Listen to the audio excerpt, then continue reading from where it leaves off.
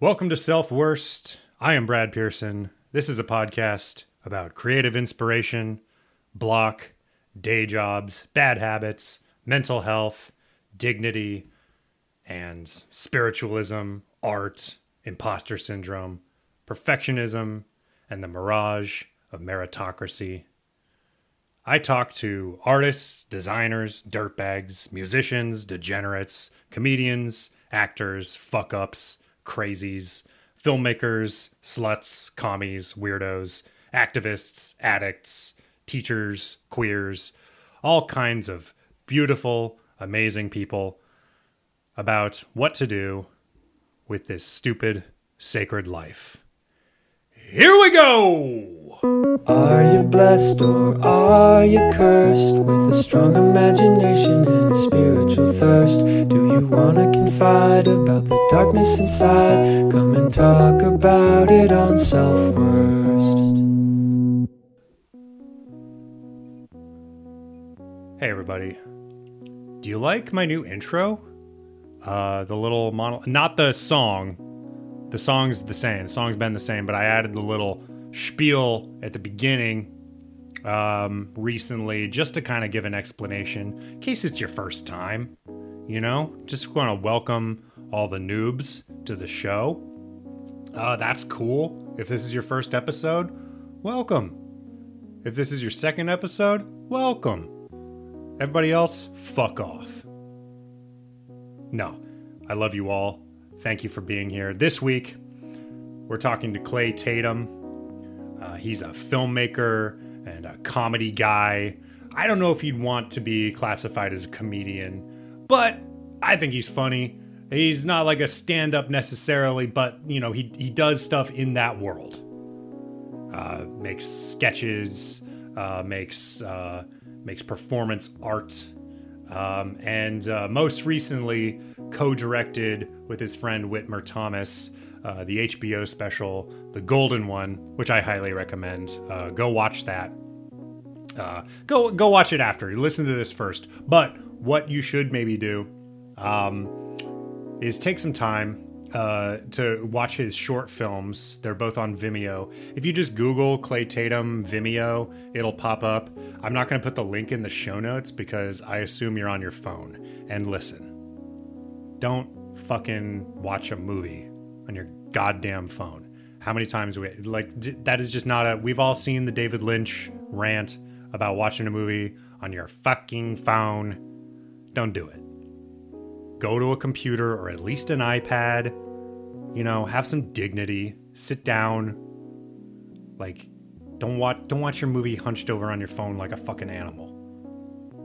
Watch it like a person on an actual screen. Anyway, he's got two movies. One's called Home, one's called The Buddhist. They're both about 20 minutes. You got time. Go pause this podcast right now and go listen to that. I'll wait. I assume you're back and you've watched those movies now. You know, or you've just pretended that you know, whatever. If you didn't, then maybe you won't be privy to some of the conversation we're about to have. This is another long one. You know, we talked for around 2 hours. Maybe this is just my new groove. Maybe I'm just going to have a weekly podcast now, and it's going to be 2-hour discussions. Maybe I'm just making up for lost time. Or maybe I'm just on a hot streak right now, and it'll all come crashing down soon. We'll see. But I'm glad you're here with me on this journey. Dear listener, I love you. I kiss you on the lips. I die for you. This podcast is brought to you by you, the listener.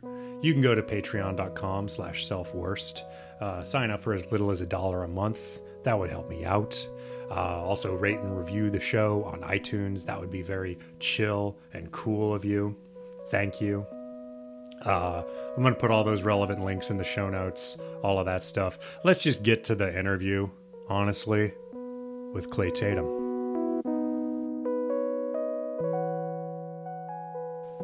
So, it's been a while since we've even seen each other. I don't think, let's see, what did we do?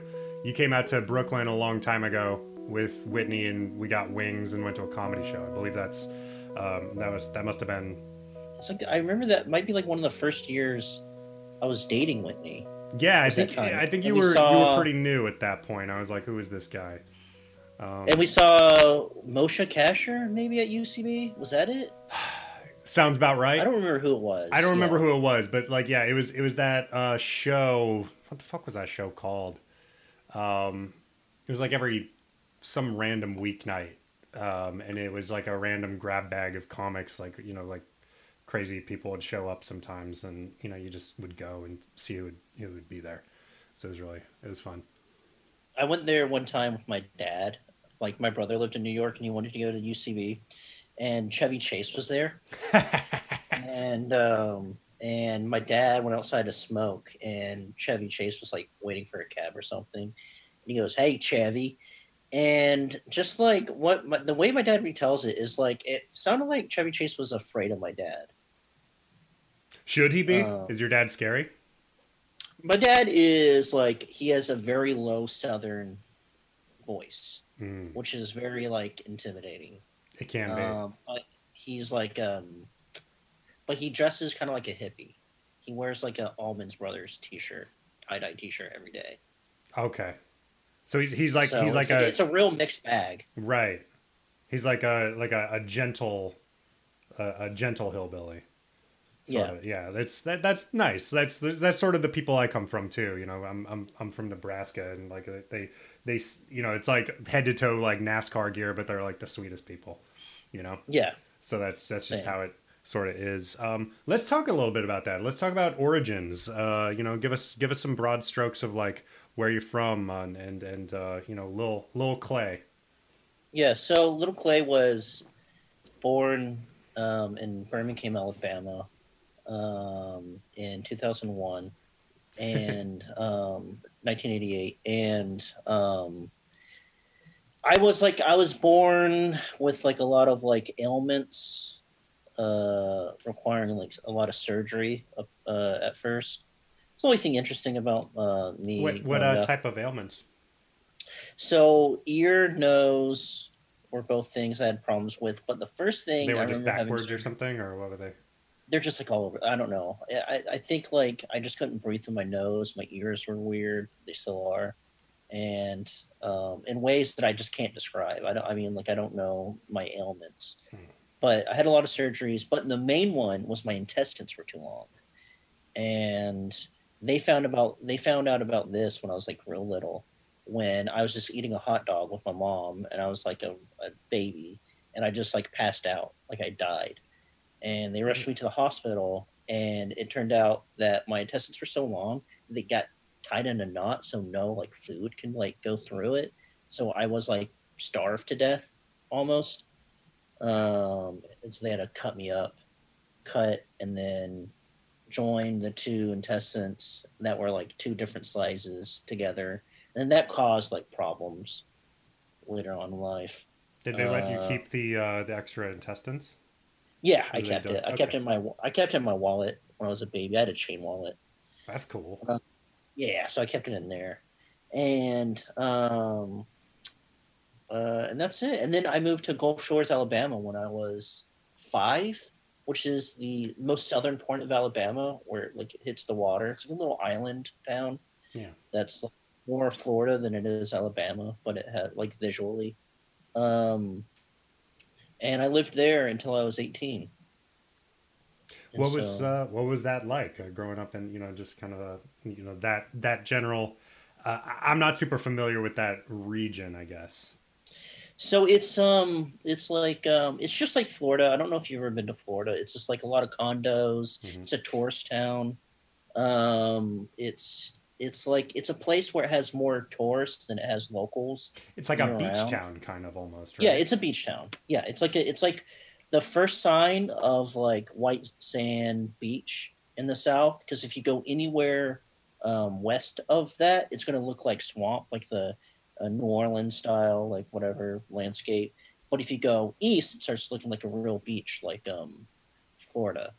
And so it's like the start of that, and it's like a big like tourist town for people all across the South and all over the place. And it's interesting. It's like a place that has like a lot of like miniature golf type places and water parks, but it doesn't have a movie theater.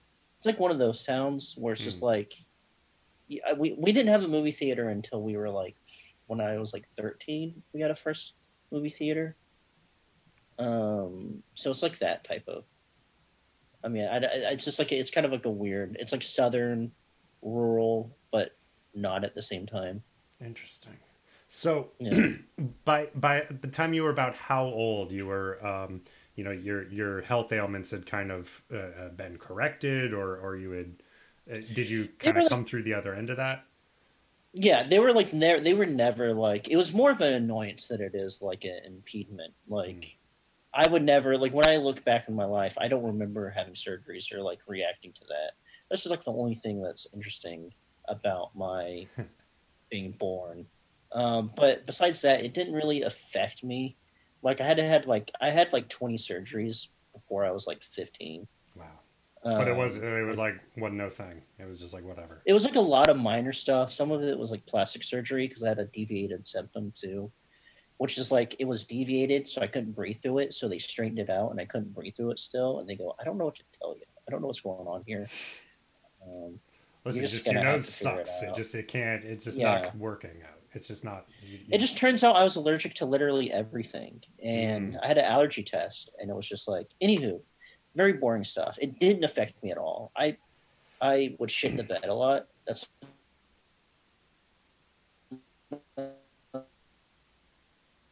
another thing because like my stomach was like new and didn't know how to like function. So that was a thing. Hang on, I'm sorry. You were saying you shat the bed a lot, and then your connection froze a little bit.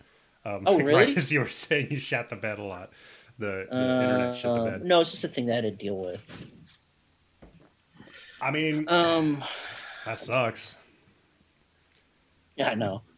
Um, that was a thing that was like I don't know. I don't even know why. It was just like it was just in relation to my stomach surgery that I had to like I had to deal with. It was like it was the weirdest thing about like growing up that I always forget about. But like it was a thing where like I shouldn't be doing this at the age of 10.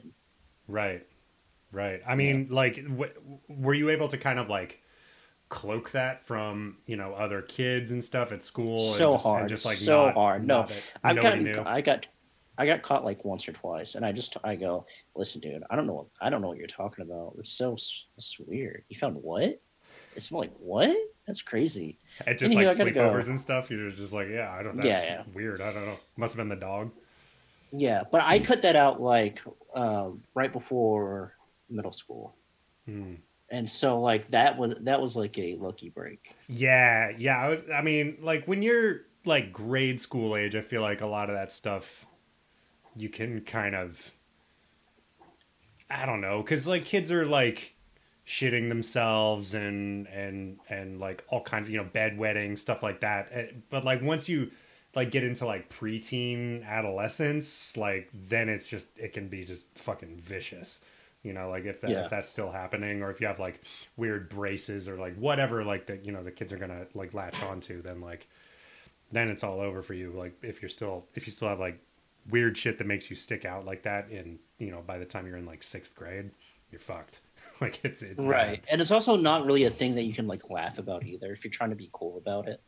Yeah, it's hard. I mean, yeah, like what do you do? Like, do you roll with the punches and laugh at it and be like, haha, yeah, you got me, I shit the bed, like I'm the bed shitting guy, and like make that your thing? Or like do you deny it, or do Yeah, you because try you and don't act want that tough to and like defensive? Like, once that leaves your friend group, then you're just spend your whole like middle school career just explaining that to people and yeah. going like, no, I'm not gonna be that guy. I'm just gonna be a fucking. I'm just like this is my thing. I'm just gonna keep this to myself. Who did you become in middle school then? What did you graduate into Well, as a preteen? middle school was like when I found skateboarding. So I found skateboarding in fifth grade, and then that's how I became friends with Wit, and literally all my friends was through skateboarding. And then it was like up to that point, it was like hard to make friends for me. I was always like super quiet, but once I found like skating, it kind of unlocked like the friendship code of like, oh, this is how you make friends now. you like have a skateboard magazine, and then someone be like, "Oh, I skate too," and then like you're instantly friends. Yeah. I had a lot of friends who got into skateboarding. I think maybe just too much of a pussy.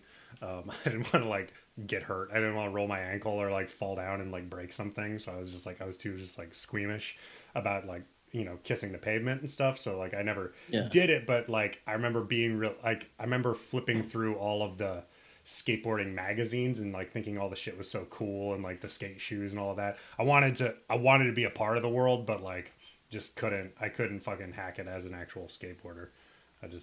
I liked having like my front teeth too much, I guess.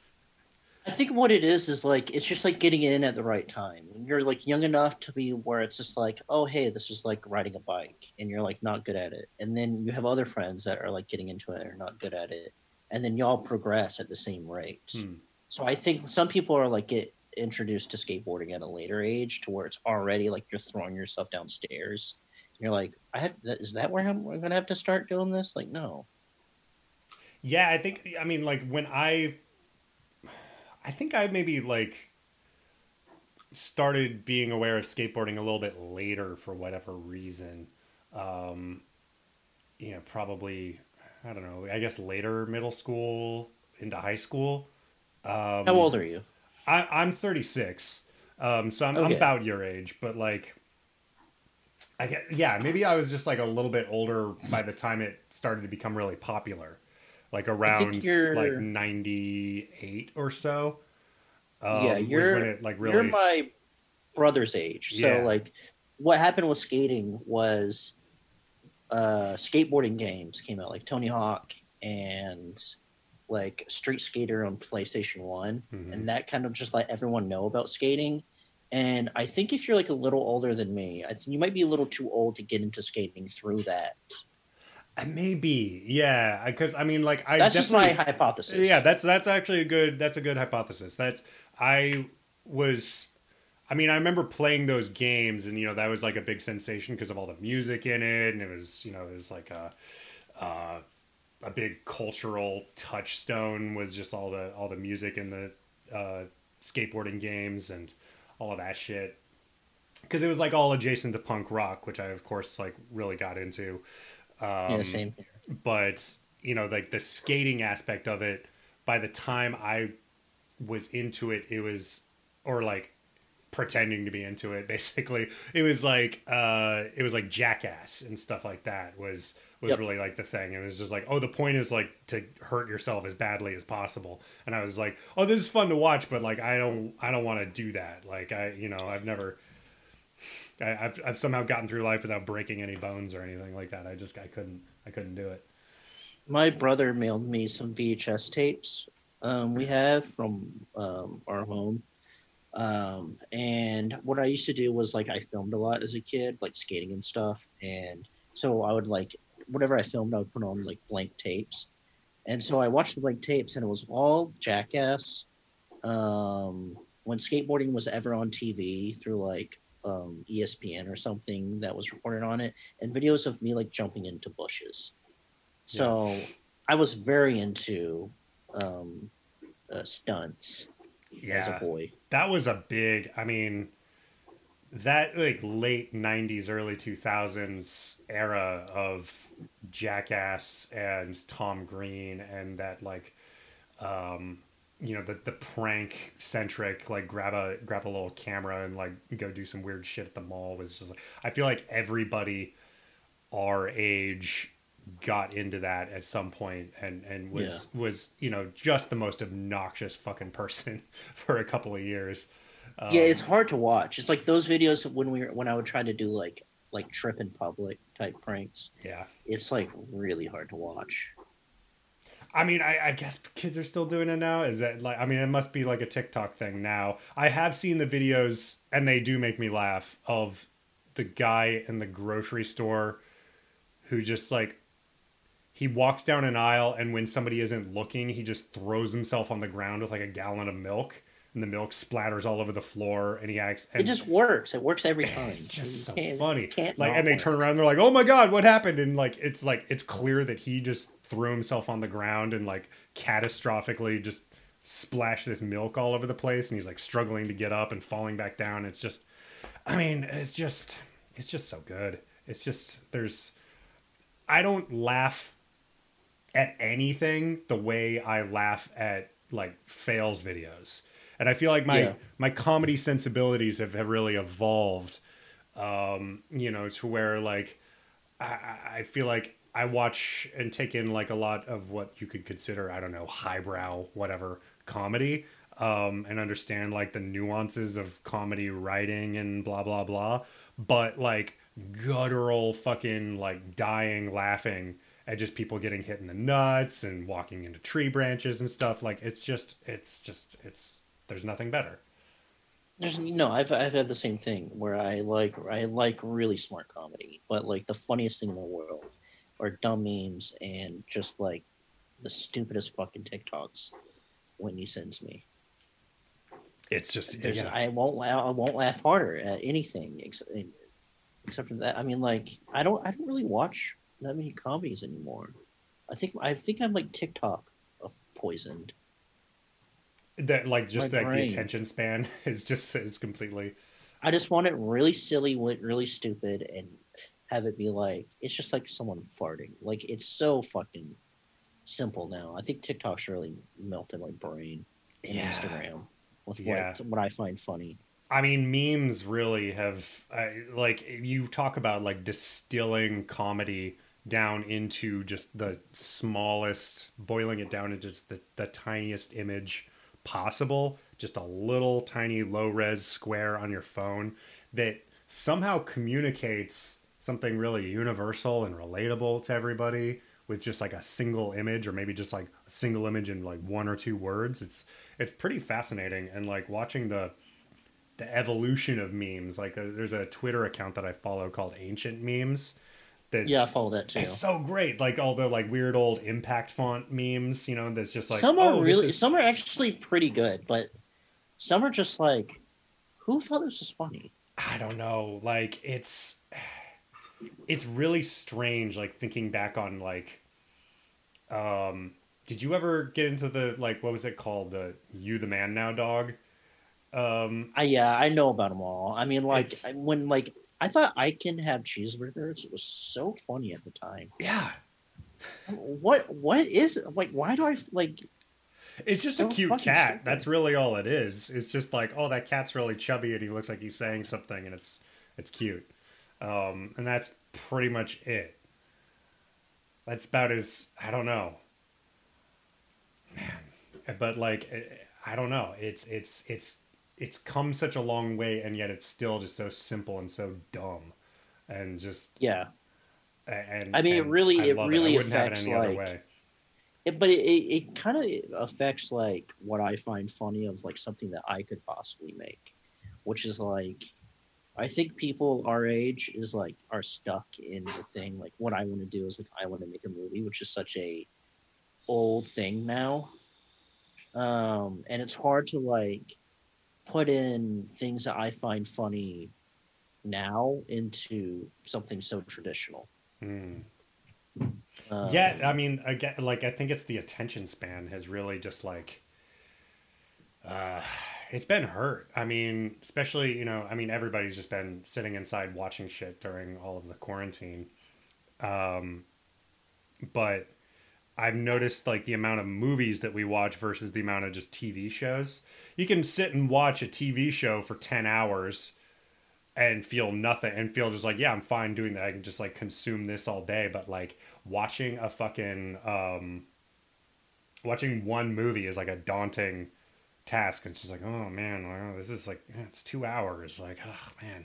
And I get like, there's like this, there's this Béla Tarr film that's like 8 hours long. And the way I think about it is if like I want to watch it, but I know after I watch it, I go, oh my God, I just did the Olympics of watching movies. Like that's so crazy. But then the other day we watched like some like serial killer show, and we watched like fucking 8 episodes, and that was like 8 hours, and it felt like nothing. No time went by. Yeah, it's weird how like I guess it's just breaking it up into pieces. I don't know, and it's just I mean. Also, like comedies, it's staying just as dumb as it's ever been, and it's, like with memes and with TikTok and Twitter, it's been distilling it down into the simplest form possible.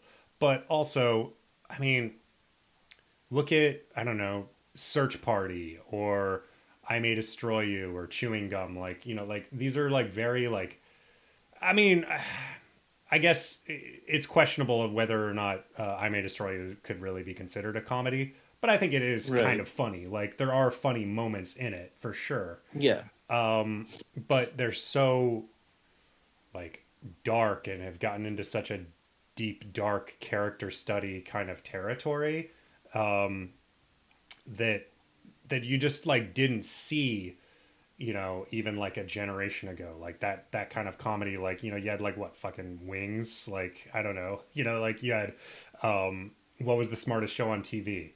Seinfeld, probably. Seinfeld, yeah, like, and it's funny, like it's smart, and it still holds up in a lot of ways, but it was very formulaic. No, but everything below Seinfeld. I mean, besides like The Simpsons and like Simpson in its heyday, Seinfeld, anything below that, like watching episode, like Friends or Yeah. anything else. We tried to go back and watch Northern Exposure, and we were just like, what? Like, it just isn't like, this is stupid, Yeah, It's my hard. mom loved Northern Exposure. Oh yeah, I think all moms really like that show. I get it. I see the appeal. It's very like quaint, cute. But there's that whole fucking storyline about like those two old dudes who are like fighting over some girl who's like 20. It's just like gross. I don't even know what the show is. I just remember Okay. it came on every morning. Like some TV shows syndicated it early in the morning for some reason. And my mom would just drink coffee and watch reruns of Northern Exposure. It's so this like Jewish doctor from New York gets reassigned to go out to what he thinks he's going to like Anchorage, Alaska, but they reassign him once he gets out to Anchorage to an even smaller town. This town called Sicily, Alaska. That's like just this like really rinky-dink small town out in the middle of nowhere, and he's really pissed. And he has some contractual obligation to be there for 4 years, and he's like, no, I can't do it. And then he, of course, like gets into the groove and meets a hot girl and blah blah blah, and mingles with the town folk, and it's fine. I don't know. It's not. I love that idea of a show, of just like you're pitching the show, and it's like, what's the show? What's a guy that moves? He's forced to live in Alaska, and what, he'll meet people and he'll deal with the people there. But that's the bulk of the show. The idea I have. That's pretty much it. I mean, yeah. Yeah. It's it's a small town filled with a cast of strange characters. I think it like it is very like post Twin Peaks. Like it's like Twin Peaks, but without the genius of David Lynch and without the mystery element, without the like weird psychotic surrealism and all of that stuff. Yeah. It's just like what if Twin Peaks was actually just like normal and no murder and no mysticism. I guarantee that's how they pitched it. Yeah, probably. Yeah, I think that. Yeah, that's probably what it was. But yeah, like speaking of sophisticated comedy, you've made a couple of short movies that I think were really, ride the line of tension and creepiness and comedy, like, because it's like half of the time watching I'm talking about The Buddhist and Home, they both have a very similar tone of kind of claustrophobia and this David Lynch feeling, and I was reminded a lot of like Tim and Eric's Bedtime Stories watching them, and I love that. Yeah, that's a good. it's so good. That show is fucking amazing. I mean everything they do. I'm not the biggest fan of Beef House, their newest thing, to be honest. But everything else. I'm Tim and Eric burnt out. I mean, like I was such a mega fan. Yeah. And like Tom and like up to the point of Bedtime Stories, I kind of just checked out after that.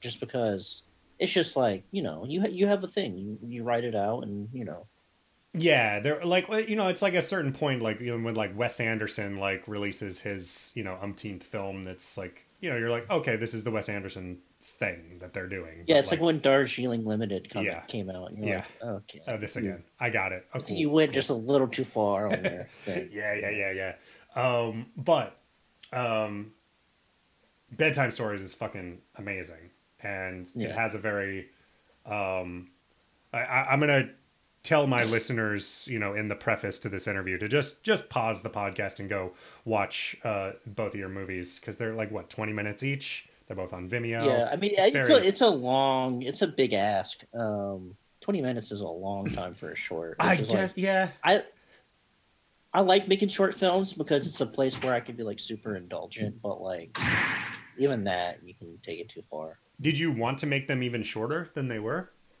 Yeah, I don't know. I kind of just want to like they'll be whatever length they'll end up being, but I do like feel like I don't feel like this is a thing that I would want to like send to anywhere, Hmm. because it's such a vain thing. I'm just like trying to figure out what if I can like make stuff like this.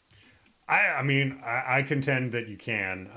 They both feel very fleshed out. Like I watch them, and I'm like, oh, this guy knows what he's doing. So like, for sure, like you can do Thanks, my it. man. But like 20 minutes, yeah, I know what you're saying, is like 20 minutes is kind of an awkward length of time for a short film, just because like, with like an episode of a TV show, like we were saying, it's usually broken up into like 20, 22-minute chunks.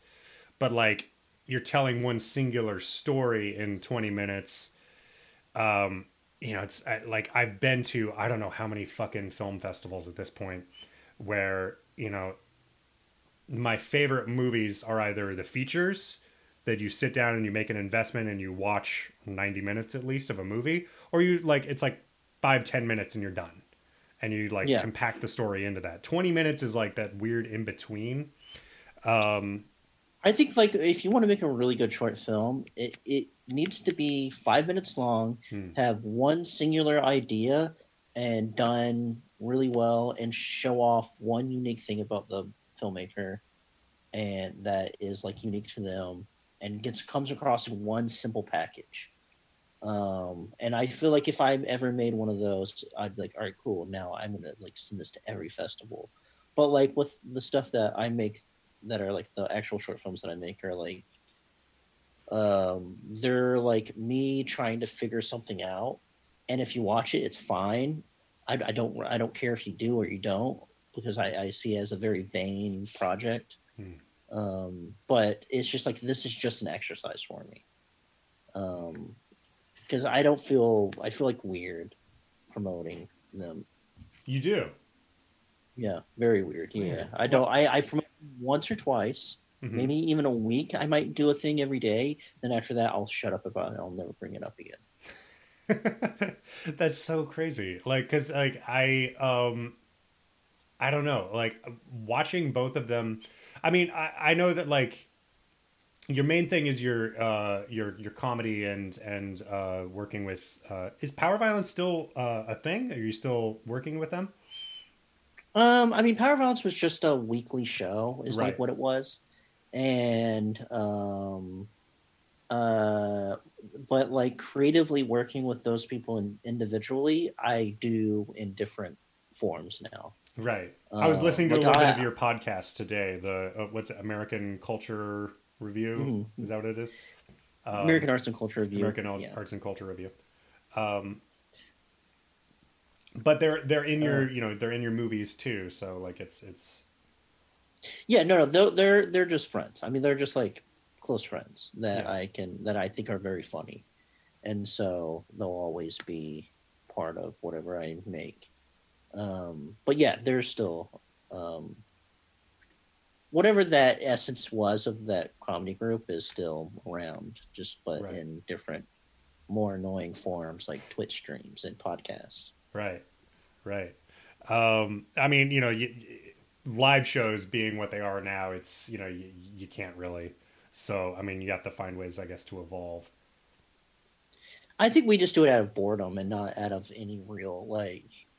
It's like the when you have like when we first started, it was like, oh my god, the goal is to have a TV show where it's just us and we are the new sketch comedy team. But then like like that idea was killed very quickly, and it's just also like when none of us wants to have a career in comedy except for Wit, really, Right. and so that was a big hinder because like he would like go out and do shows all the time and like be very like present, and we would just do a show once a week and like stop talking about comedy after that. What do you want your career to be in? I've always wanted to be a director. That's all I cared about. Hmm. So you um, eventually want to like be making features and stuff? yeah. Do you So I mean that's always been the goal, but then I've like figured out other things that I've like liked or done before, like acting. I've done more, and then um, I've always like me and Wit have always like wrote and like try to like sell shows, and so that like that's what I do more than I do of directing. But like since I was like 16, that's always been like the path of me. But yeah,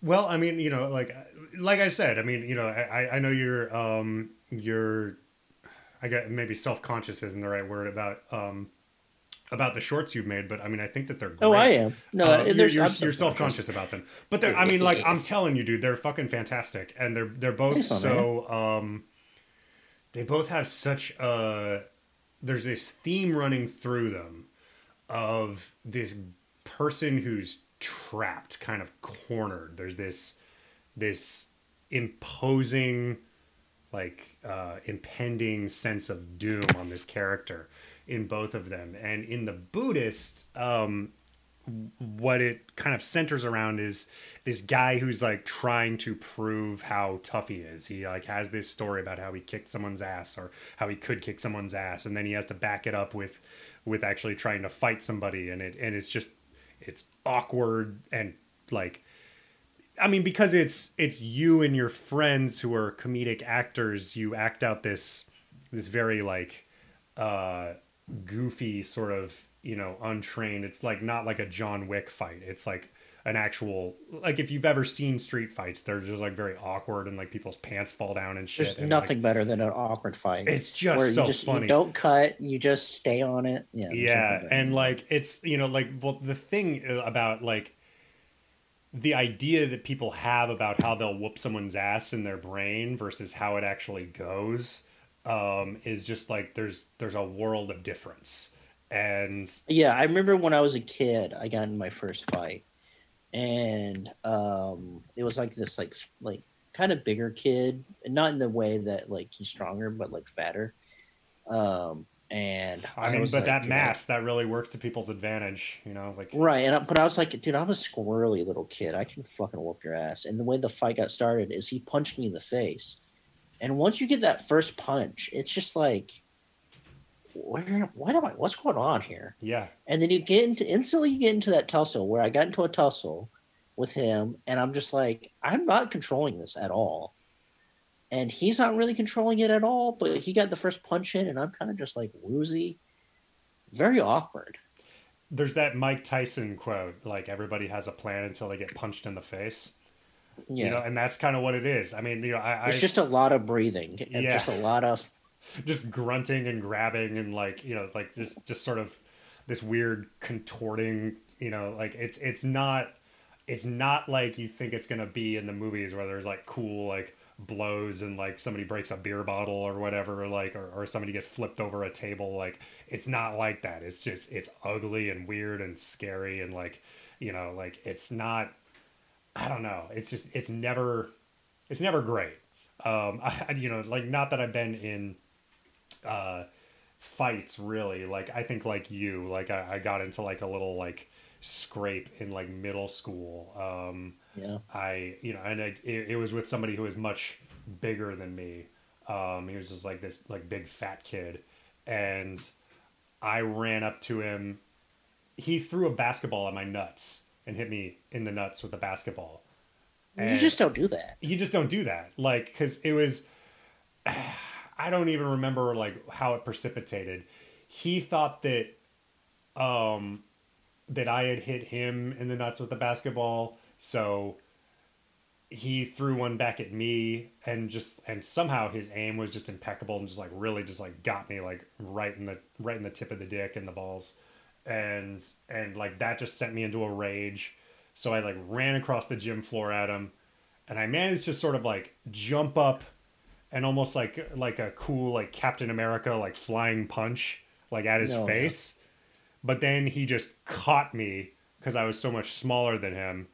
Just like grabbed me just sort of like by the shirt and just bam, just like out in the face. And so like and then like after that I don't even really remember what happened. There was just like a lot of, again, just heavy breathing, just grunting and like and then that was it.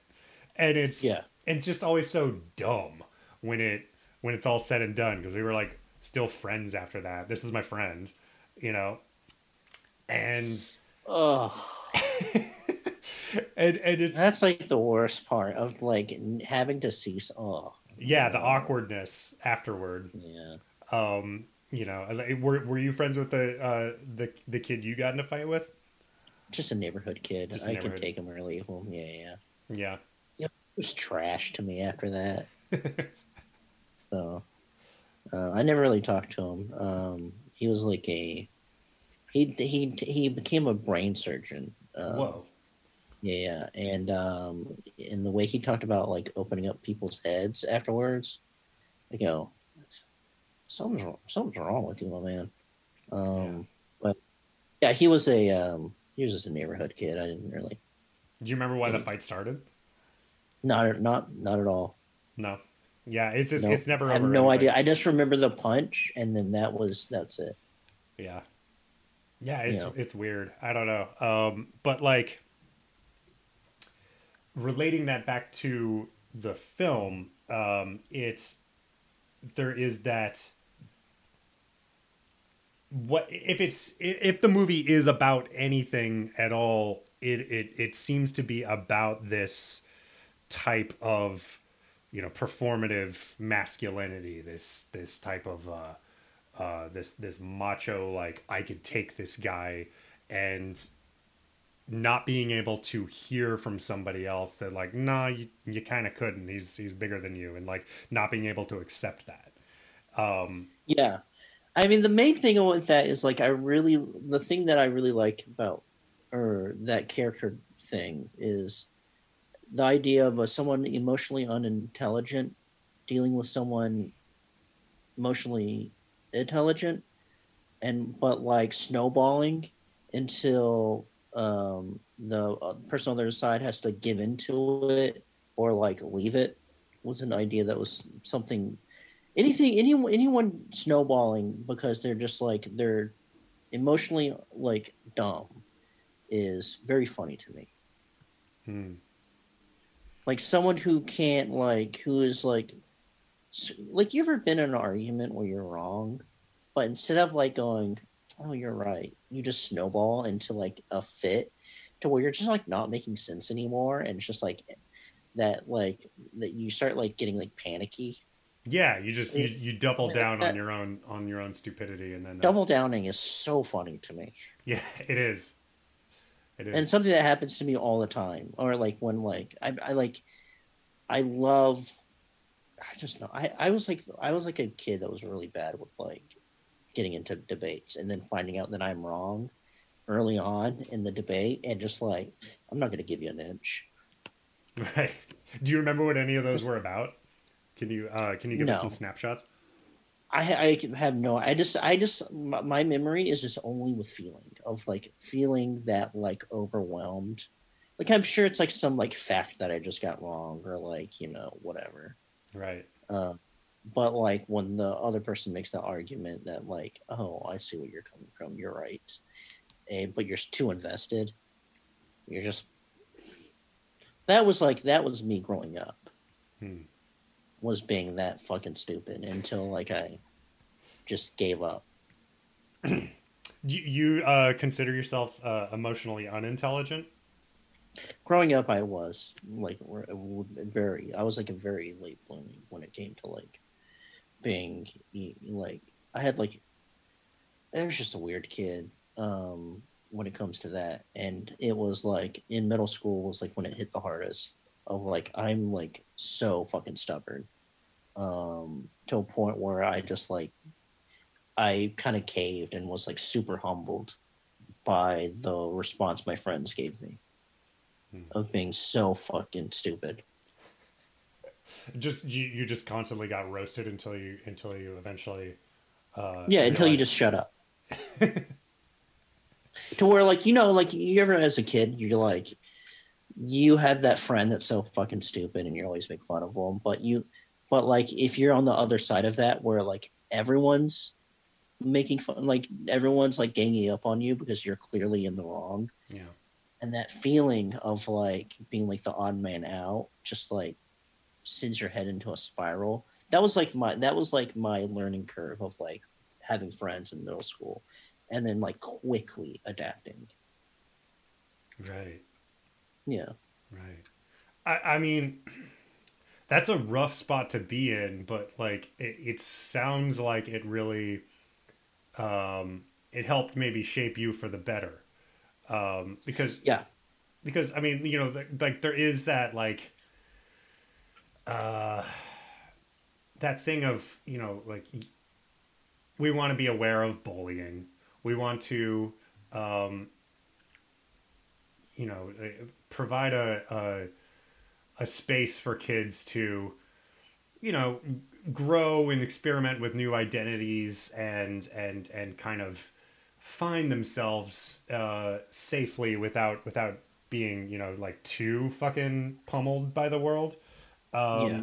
But at the same time, you're gonna get fucking pummeled by the world when you're developing as a person, and that builds character, honestly. Like learning how to like take shit from people is important, and really kind of uh, I think deprograms a lot of assholish behavior in people. Like some of the most obnoxious people I know, like my first thought is always just like, they didn't get bullied enough. you know Yeah. Did you were you in bands in high school or middle school? like rock bands. No, I was in like the not cool band. I was in like marching band and shit. Like, but I Right. didn't have enough. Like, I wanted to be. It was again like it was like skateboarding. It was like I want to be good at this. I want to be able to like play guitar, but like I couldn't quite do it well enough to actually like get into a band and do shit. Yeah. Well, I was in a band in middle school. I was in a punk band, and we were called Them, and we were like a weird. We were just like a kids punk band, and I was like, my thing is like I wanted to be political, Hmm. which was weird. And my whole thing with the band was like, it was like I would write the songs, and then Wit would write the songs, and it came to a point where I was like really controlling of the whole band, and because I had the mindset of like, well, you guys can't do what I do. Like this is like it's my way or the highway, really. And like if you guys have an idea, I'll like I'll slam that idea down and kind of make fun of you for bringing up such a dumb idea. To a point where they're like, all right, we are breaking up and starting a new band without you, which is like the most humbling thing ever.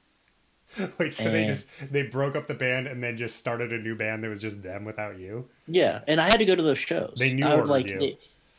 yeah, yeah, of course. And I was like, oh, okay. I am like, my actions have like, I, you. It's just, it was like the most humbling thing ever, Yeah. and it was such a 180. I was like a fucking big bully, and I turned into a fucking small puppy dog, and just never opened my mouth again. And that was like, and that was middle school, and then so throughout high school, I was just quiet.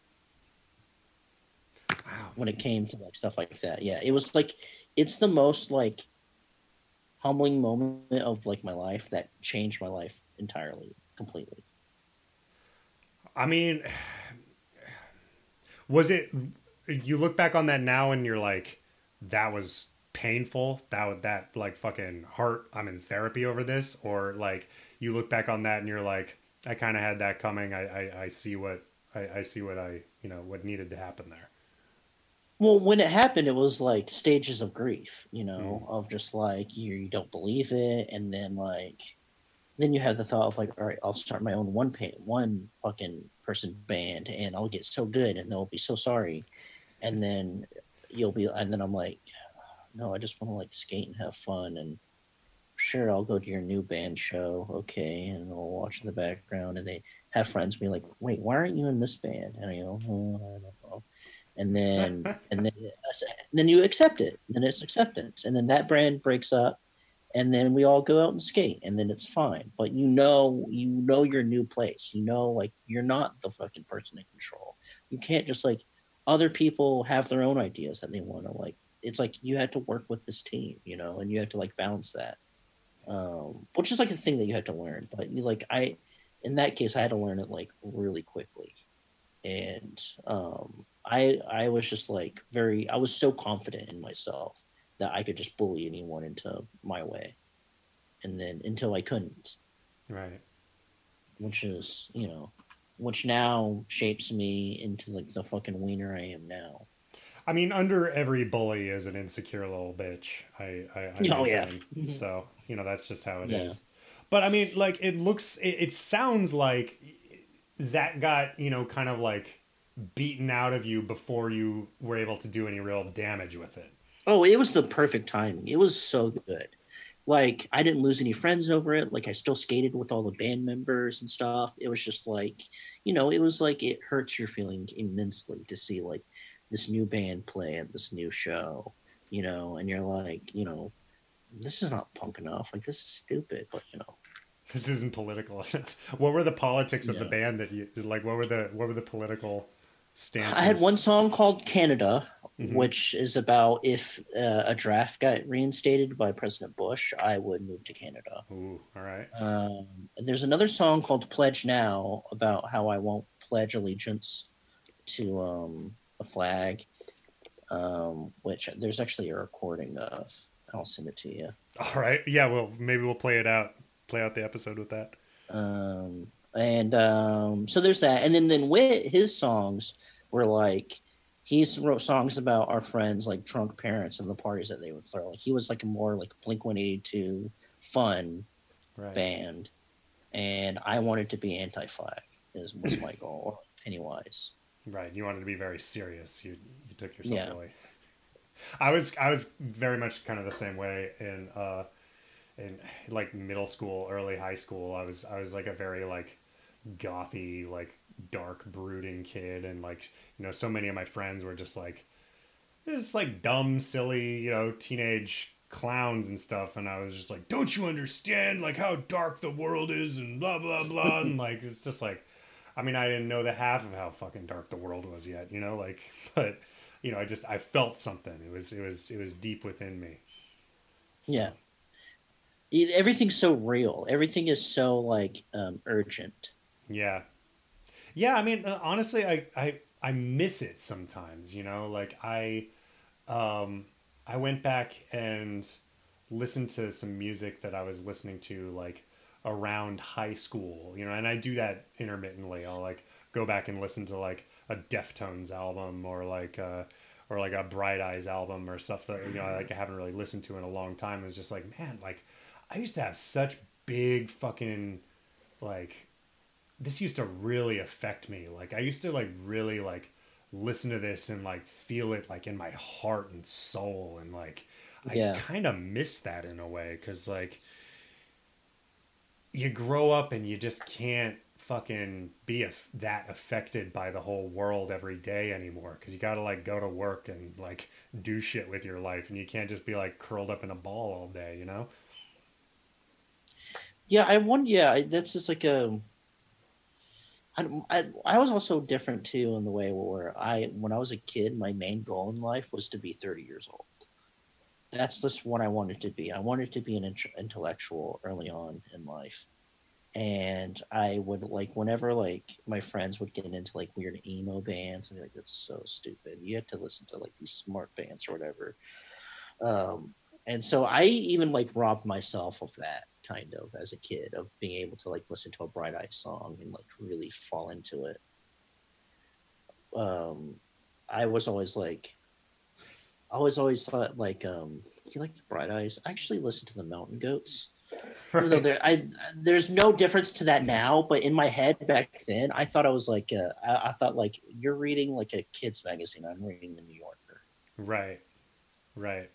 I mean, in my opinion, I mean, Mountain Goats maybe are a little better than Bright Eyes, but you know, they're But as like a high schooler, I thought it was so much more adult. Yeah. Just because like my brother's college friend showed them to me, and I was like, that gave it an air to it or something. Right, because an adult handed it down to you. But that was like my mentality in high school. I always wanted to be smarter than I was. Right. Or like seen as intellectual. Did you read a lot? No, not at all. Never. I never read any. But I would have a lot of books. I would talk about Kurt Vonnegut a lot. Right, but you never read any of his like, books? But I would like read a little bit, but never like I would never like, you know, kids who read would like find an author and then devour their whole catalog. Right. But with me, I would read a couple of short stories or whatever and be like, yeah, he has such a witty sense of humor. You know what I mean? That was just like that's just like who I was. Did you have like the like tweed jacket with the patches and like a pipe and shit? No, I always wanted to look like a skateboarder, but I would look at like, you know, shit like that and be like, that's very cool. Yeah, you wanted to be like a philosophical skateboarder. Yeah, I'd be like, you know, I love like punk and skating, but you know, I like to watch Annie Hall on the weekends or whatever. I mean, to be honest, the leather patches on the elbows, that's probably, you know, that's decent padding for like a... Yeah, you don't like wear pads. You know, I was a street skater. You don't wear pads. Right, pads are for pussies. Pads are for posers. But if you were Unless to skate in a tweed jacket, that would look really cool. I like skated that in could a have been tie. your... That could have been your... Oh, there you go. All right. Yeah, I thought... I was watching the old videos again, the VHS videos, and a lot of me and my friends wore a lot of ties. We thought it was very punk at the time to wear a tie over a graphic tee. Oh yeah. Oh, so tie with collared shirt and then a graphic tee over the collared shirt, or just tie around the neck? No collared shirt, T-shirt. just a graphic tee and a tie. Did you know how to actually tie the tie then? Yes, I had to have my brother teach me. Hmm. Let me see if I can find a photo for you. I'm sending you so much stuff in the chat. This is great. By the way. I have an old website of my punk band. And I remember when we showed who we are as a band, I had a picture of me skating in a tie. And it's really hard to see, but let me see if I can find it here. Okay, here we go. I mean, I remember sorry, thinking, gang, I'm listening. that's okay. You know, honestly, as I've, you know, started, I don't know, gaining more XP with this podcast, just letting space happen, letting pauses and awkward, you know, like little like internet searches moments happen. And like, honestly, I haven't even really been editing that stuff out lately. Just like letting it breathe. Cause like when I listen to podcasts, like I fucking like, I put up with it all the time when they're just like, oh, let me Google that real quick. Or like they trail off and like, it just makes it more organic and like, it's fine. Like you can take a breather for a second. Like, you know, I'm not trying to make a like fucking like NPR, like wall to wall, like perfectly edited. You know, it's this is punk, man. This is this is jazz. Yeah. This is like unedited, man. You know. So I sent you a photo, and it's kind of hard to see the tie.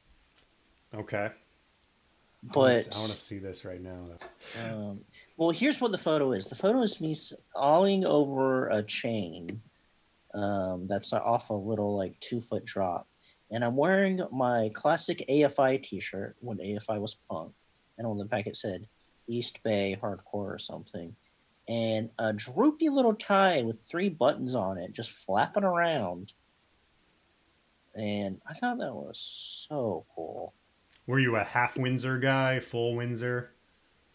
I don't even know what that means at even now. I think I still only know I know how to tie a half Windsor. If you really twisted my arm, I think I could tie a full Windsor, and I know how to tie a bow tie because I'm really crazy. You're a young conservative. Yeah, it's yeah. I'm Tucker Carlson. Yeah. I'm a Swanson frozen foods heir. Love it. No, I know the one where you take it, you flip it over the thing once, and then on another half time you pull it up, and then you loop it down in a little hole. I believe that's the half Windsor. Yeah, that's from what you're describing, I think that's the half Windsor. So yeah, so you were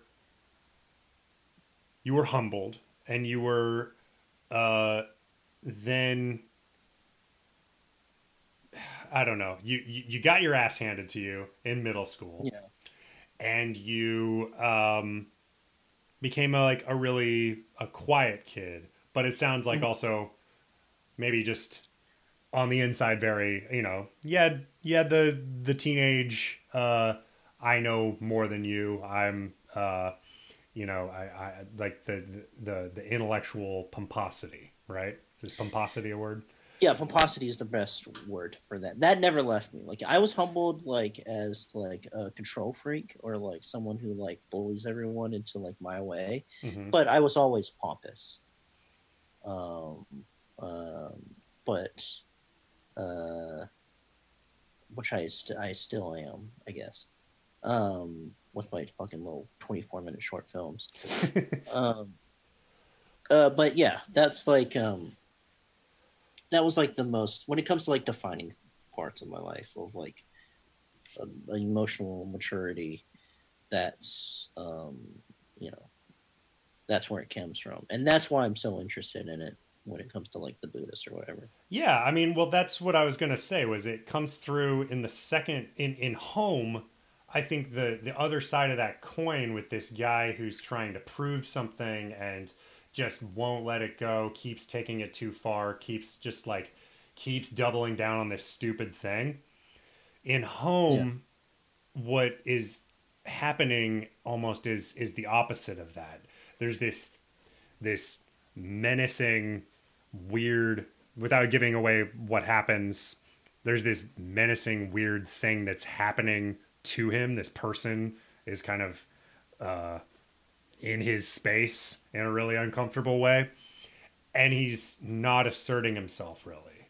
Or when he does, he tells his friend about this person and what he saw, but he gets shut down, and his friend is just like, don't be a fucking weirdo. And he's just like, okay, sorry, I won't be a weirdo. And that's it. And then he has to just like sit there with this discomfort of knowing who this guy really is.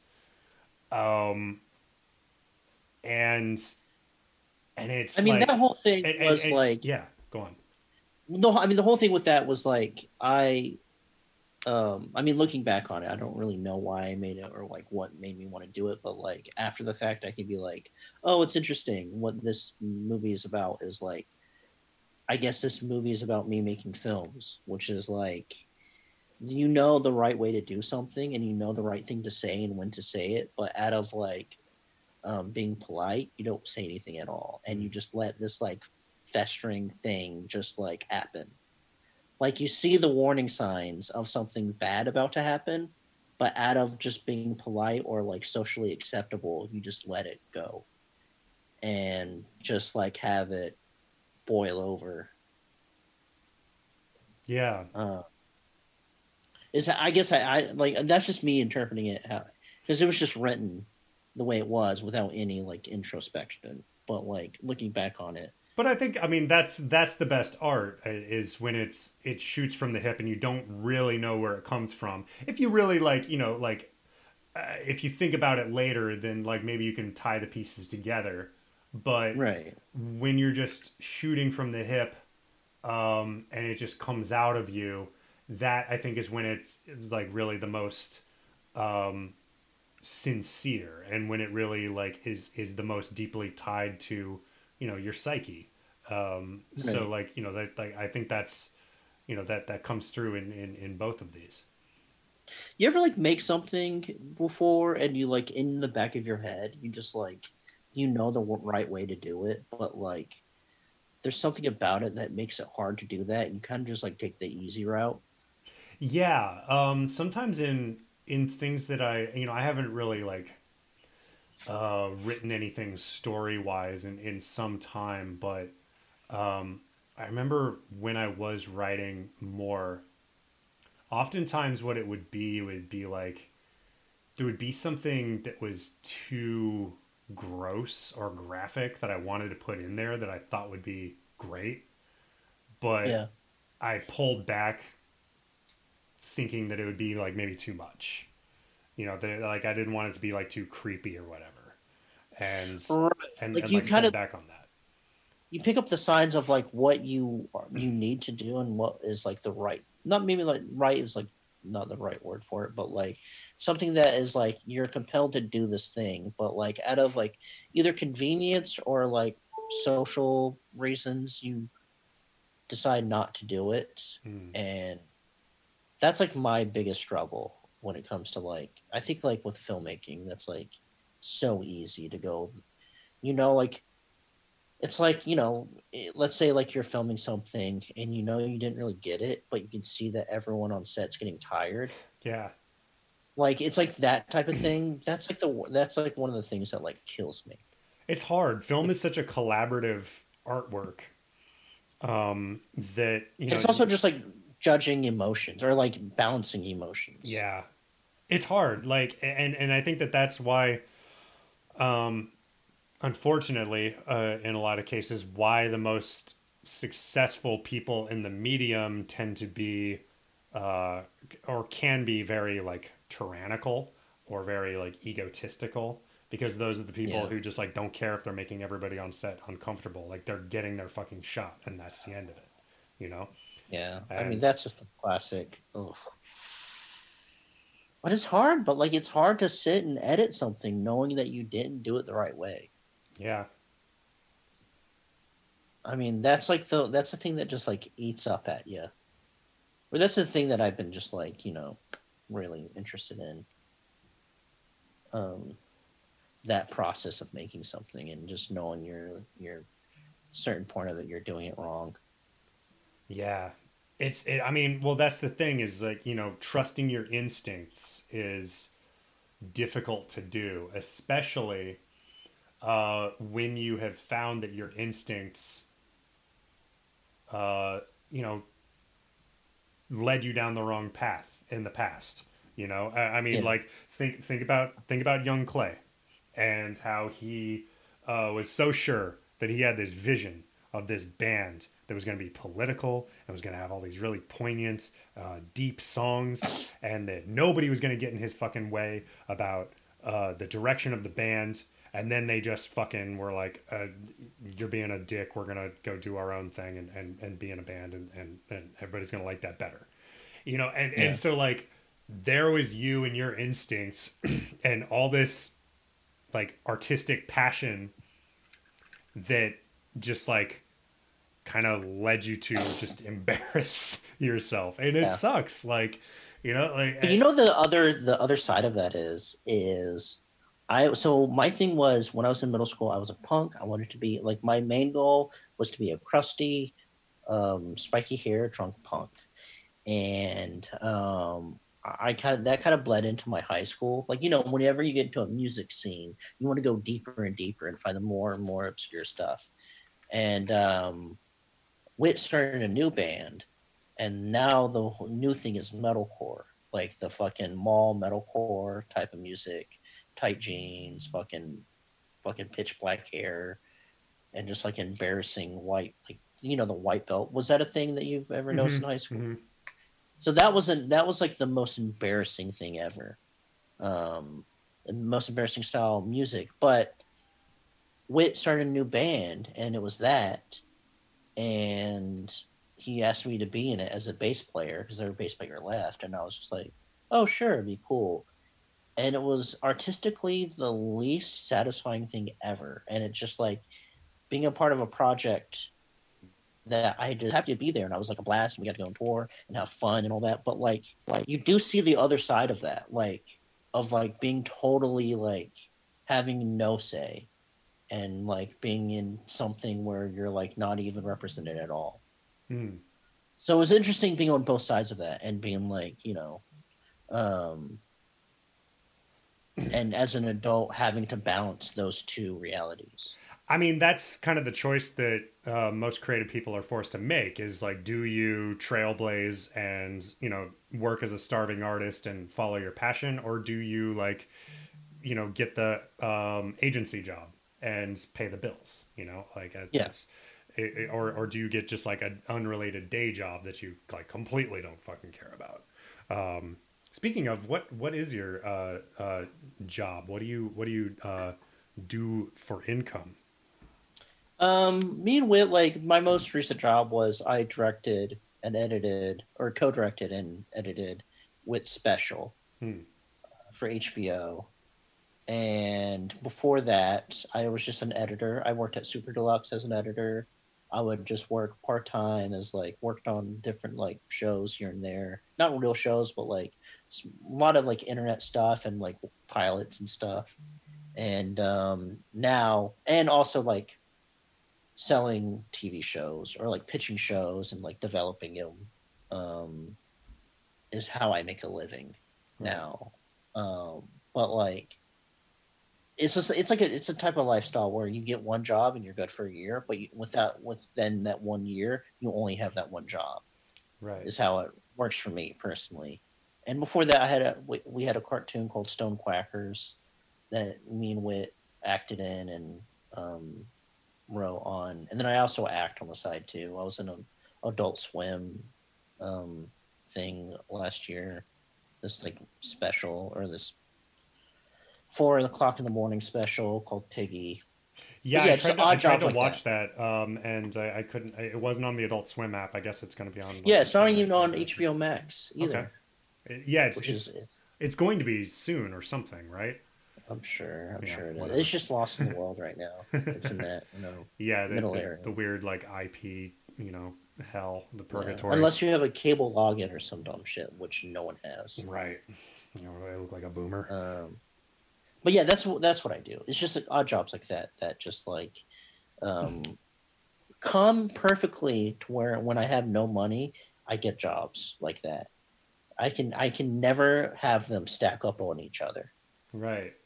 Well, I mean, like that's the the sort of creative web slinging, of the freelancer. Yeah. It's hard. Yeah. You freelance? No, I mean, like, so I do, I edit and do illustration on this podcast, this other podcast. I do that for money, but I also just like mostly just fucking walk dogs for money. Like that's how I pay the bills, and then I do this. Oh, I would do Postmates too in between. Like, I would have like a cartoon on TV, and then 2 years later, I'll be doing Postmates for like 3 months. Yeah, yeah. That's just like that's how a lot of people live. You get a pilot on TV, and then like a year later, you're working at a grocery store. It's how it is. It's fucking weird, but that's the life. It's just like the new economy. That's just what it is. I've like missed out on all the heydays. I missed out on the cable heyday. I really missed out. You know what I didn't miss out on though? I took advantage of the Funny or Die era of jobs, where Funny or Die would just give you a shit ton of money, or for being a person with no money, a shitload of money, like $5,000 for like a thing. Right. And so I rode that wave for about a year of this web fucking phenomenon where everyone thought you would make a lot of money in like fucking sketch comedy videos for Funny or Die, Right. and then that died quickly. Yeah, I mean, most of those things, like, they don't last that long. I mean, like, there, I mean, but like it launched careers. Like there were people who just like came from Funny or Die, or like came from like, I still follow a lot of people on Twitter who started on like Cracked, you know, Yeah, and were just like writing for like Peanuts, and now they're like established like really good writers. So, you know, you never know, I guess. But then there's the rest of us who just, you know, we're just chum and we just walk dogs for apparently ever, and that's just how that pans out, I guess. Um, yeah. yeah. I know that I'll never be fully comfortable. Yeah, Like, I don't know. Well, and you know, COVID like really threw a wrench in the works for a lot of people too, especially like in the comedy world, you know, like and like performing. It's just like, well, that's all out the window, and like, you know, all of my comedy friends and acquaintances, they're just like, yeah, I have no like they're just in this holding pattern of just like, is now a good time to quit? Is now a good time to find a different thing to do with my life? What's, you know, what do I do? Do I wait until it comes back? Do I adapt my skills to something else, like, you know, like web videos or fucking podcasts or whatever? But like, you know, it's just, this was, we thought this was about a year ago. We thought this was going to be, you know, just a couple months, 6 weeks, you know? yeah, I believe Trump. I thought it was going to be over before Easter. Yeah. Thought it was all going I to was be like, my back man to, Trump. My man Trump he's told me got it. what's up. So he's got this under control. Yeah, Um, it's a weird time to be alive, man. I mean, yeah, I remember when Bud talked to me in February of last year. He said, "Dude, COVID's going to change everything. Like, this is going to take over the fucking world, and it's just like you better be careful who you're around." And I'm like, "Okay, you fucking crazy, my man. yeah. I wouldn't bring this up to other people. You sound like a nut." So, Oh. what does New York look like now? Like when you walk outside? It's, I mean, well, it just snowed, so like, you know, there's just like the dirty, shitty, like crusty black snow everywhere. Yeah, But the most surreal part of the whole thing has been all of the outdoor dining adaptation, which I'm sure you've seen some of, like what they've dude, we been have. doing. Yeah, it looks like FEMA camps outside. Yeah, it's really Yeah, fucking weird. And like, I mean, I imagine it's maybe easier to do in LA because there's more space and because it's warmer, you know, like yeah. it's, More parking lots. yeah. Yeah, Um, but it's just been so weird with the way, like the just sort of legal workarounds of like outdoor dining. So restaurants, you know, you can't go inside, at least for now. Cuomo wants to fucking reopen indoor dining, which is an asinine idea. But for now, you still have to sit outside. Um, and so they've just been like, you go down like Smith Street, which isn't super far from here in Brooklyn, and both sides of the street are just, there's like these structures, these like kind of shanties that have been built like out like kind of on the margin, like the parking area of the street, yeah. you know, out of like corrugated, you know, plastic and tin and blah blah blah. They look like little greenhouses. Little greenhouses, yeah, and they have like little like heat lamps in them and stuff. And you know, like for a while, like yeah, those were like full of people like eating, and like now that's just like most days it's too cold for that. So like you see like a couple of people here and there like like trying to tough it out and sit under the heat lamp and eat. But other than that, you know, there's just these like kind of these structures that were never really designed to like sit under like the elements for so long, and now they're just sort of awkwardly still there, and there's just fucking masks strewn across, like it's just a weird fucking post-apocalyptic thing that we're going through right now. What I learned throughout this whole thing is people love restaurants. They can't get enough of this I crap. know, right? It's like people are fucking determined to sit and be served in a restaurant, and like, most of the time, like, I'm fine with just getting takeout from a place. You just go in, you Yeah. get your shit, you leave. That's cool. Like, but like, I think like people just really want to like sit and have, food and beer brought to them. It's just a thing that people can't fucking get enough of. I Yeah, don't every know. now and again, I'll listen to like the Joe Rogan podcast, and his main thing right now is fucking how LA is like it's like 1984 over there. And literally the only difference between like LA and like somewhere in Texas is like one, maybe you have to wear a mask everywhere you go, like indoors. Hmm. And two, you have to eat outside rather than inside. But it's like indoor dining is such a big thing for people. And It's I think the man moved to Texas just so he can have more indoor dining. I think he did. Yeah, no, it definitely had something to do with that. And it was also some like tax bullshit, but like it had a lot to do with Oh, like he the made millions of dollars. He yeah, made about $26 million it's just fucking money he crazy. saved alone. But it's just like, but then again, like my man's making a fucking goofy amount of money. Like if I took away fucking $5 million away from him, he'll just people like that will never know. Yeah, it's nuts. I Or mean, I could be like, hey, dude, I deposited $5 million in your bank account. Isn't that crazy? They would, oh, that's crazy. Never fact check you and never need to. yeah, they wouldn't even look. They wouldn't even open the app on their phone. It's just, I mean, like that's been like probably the most disturbing thing of this whole of the whole COVID era has just been that kind of mostly like right wing reactionary thing. And there are like weird like some of my like more I don't know uh like new agey hippie friends, like a couple of them came out as like weird anti-maskers too, and I like just like I can't fuck with you now, like kind of stuff. But Yeah, like it's hard.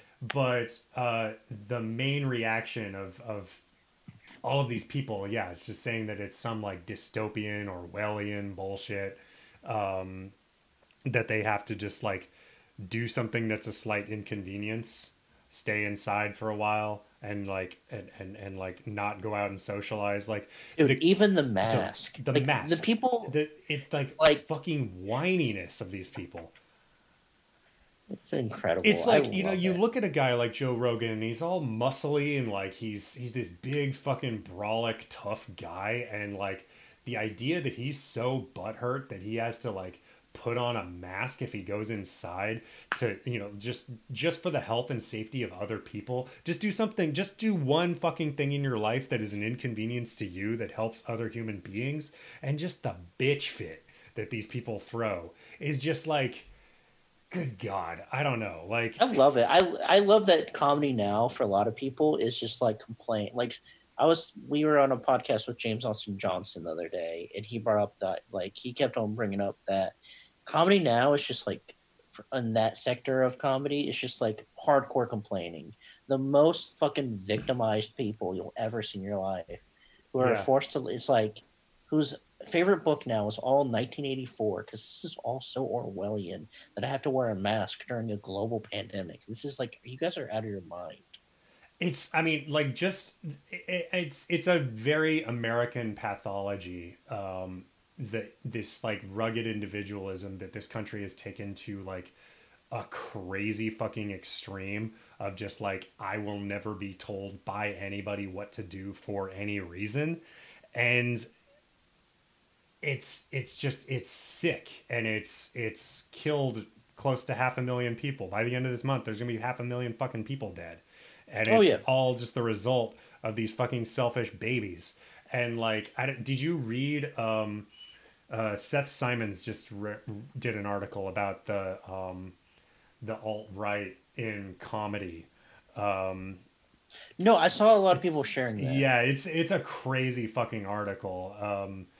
And and a lot of that's it's more based in New York comedy, or at least seems to be like Yeah. a lot of like New York comedy, and like it's weird how close some of that shit is to like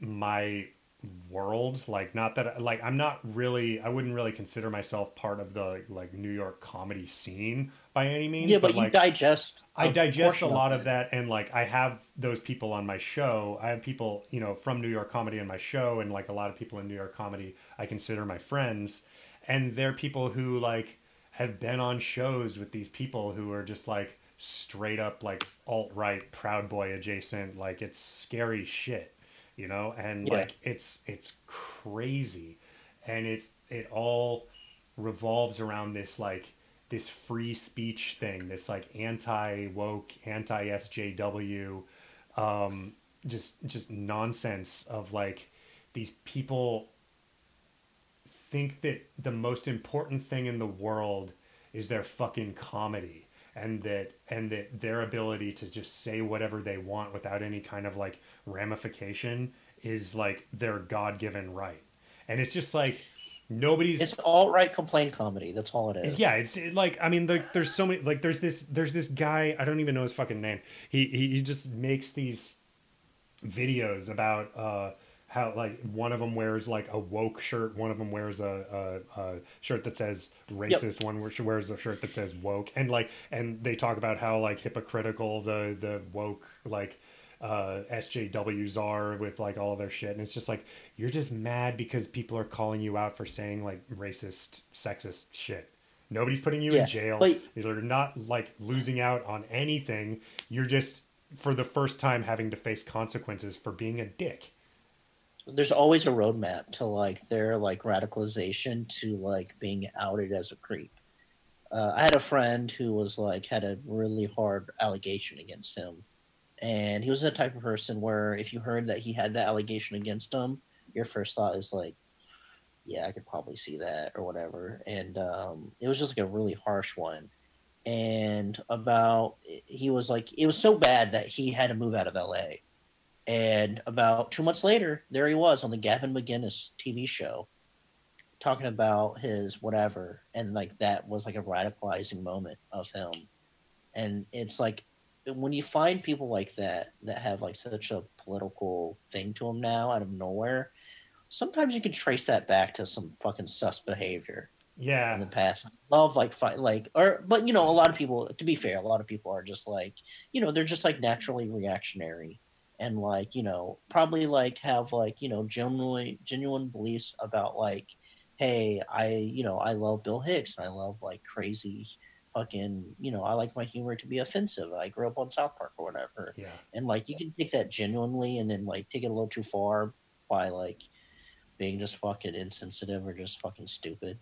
But yeah, I watching that in comedy is a really interesting thing to be like how a lot of people are radicalized into the most fucking horrid bullshit. A lot of it like comes from like stand-up comedians like being told that they went too far with the joke one time, and that alone will make them spiral into a fucking just like alt-right pathway yeah, of like just being like, all right, cool, you fucking snowflakes. All right, now I'm gonna be the edgy guy.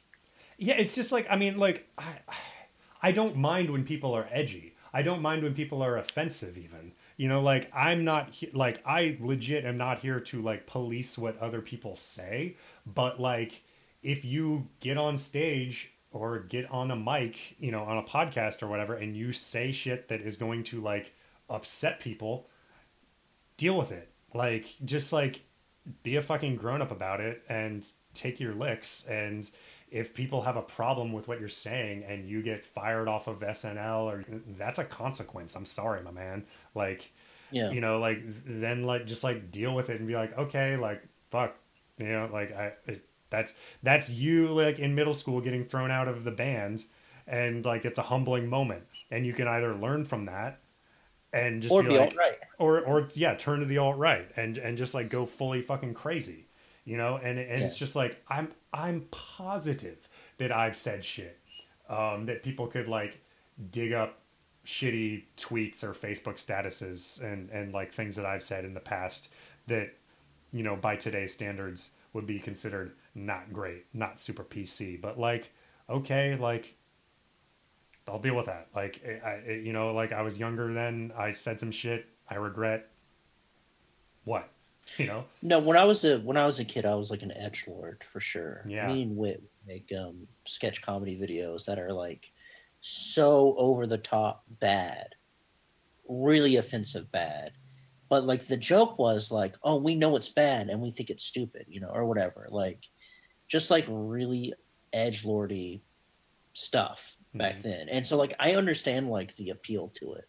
But like at Yeah, the I end mean, of the there's something day, funny about that taboo of like you're not supposed to, go there with this yeah, stuff. but I think people confuse that a lot of the times with like, oh, you don't like jokes that you don't like the context of the joke. You just hear a buzzword and you're offended. But no, it's like no, the idea is like who are you punching and why? Like when that guy was doing like the racist stuff, like like when like a lot of people remember that guy that was on SNL who got fired before he even like got on SNL because he made a Yeah. lot of racist. Yeah. So that's like a part of comedy that's like, oh, we're ironically racist, right? And Yeah. that's like the joke. Well, and like I don't And really know that guy, but like what I've read about him or heard about him from like people who know him on podcasts or whatever is just like that's not like he's not a racist guy. He wasn't saying that really with malice, but like he was towing that line and he was handling right, a grenade, by right. saying that shit. But like it's not even that it's not even like that you hear that word and you're like, oh, what? It's just like I don't like comedy of where like that's the joke. Like I understand like I would never like I don't know how big of a fan I am of like fucking firing him, but if like SNL is trying to run a show where you don't have people like that on your show and you're like that, then I guess like you don't belong on the show. Yeah, I mean, well, Uh, that's the thing is that like all of these people at the same time are all these like, hyper capitalists, free market people, and it's just like, well, then yeah, pick one, dude. Like, do you want companies to be autonomous and to make their own decisions of like who works there and when, or not?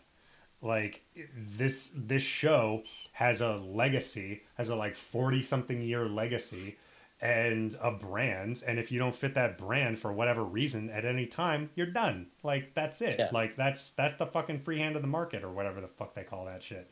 Like it's Marketplace of the ideas. marketplace of ideas, the invisible hand, the jacking off. Like it's like it's just like personally I've grown out of that kind of comedy of like the like edge lord like like haha it's funny that like I'm gonna make jokes about like women tied up in my basement or like whatever shit that like you think is funny It's when you're a bad, but I know teenager. it's bad.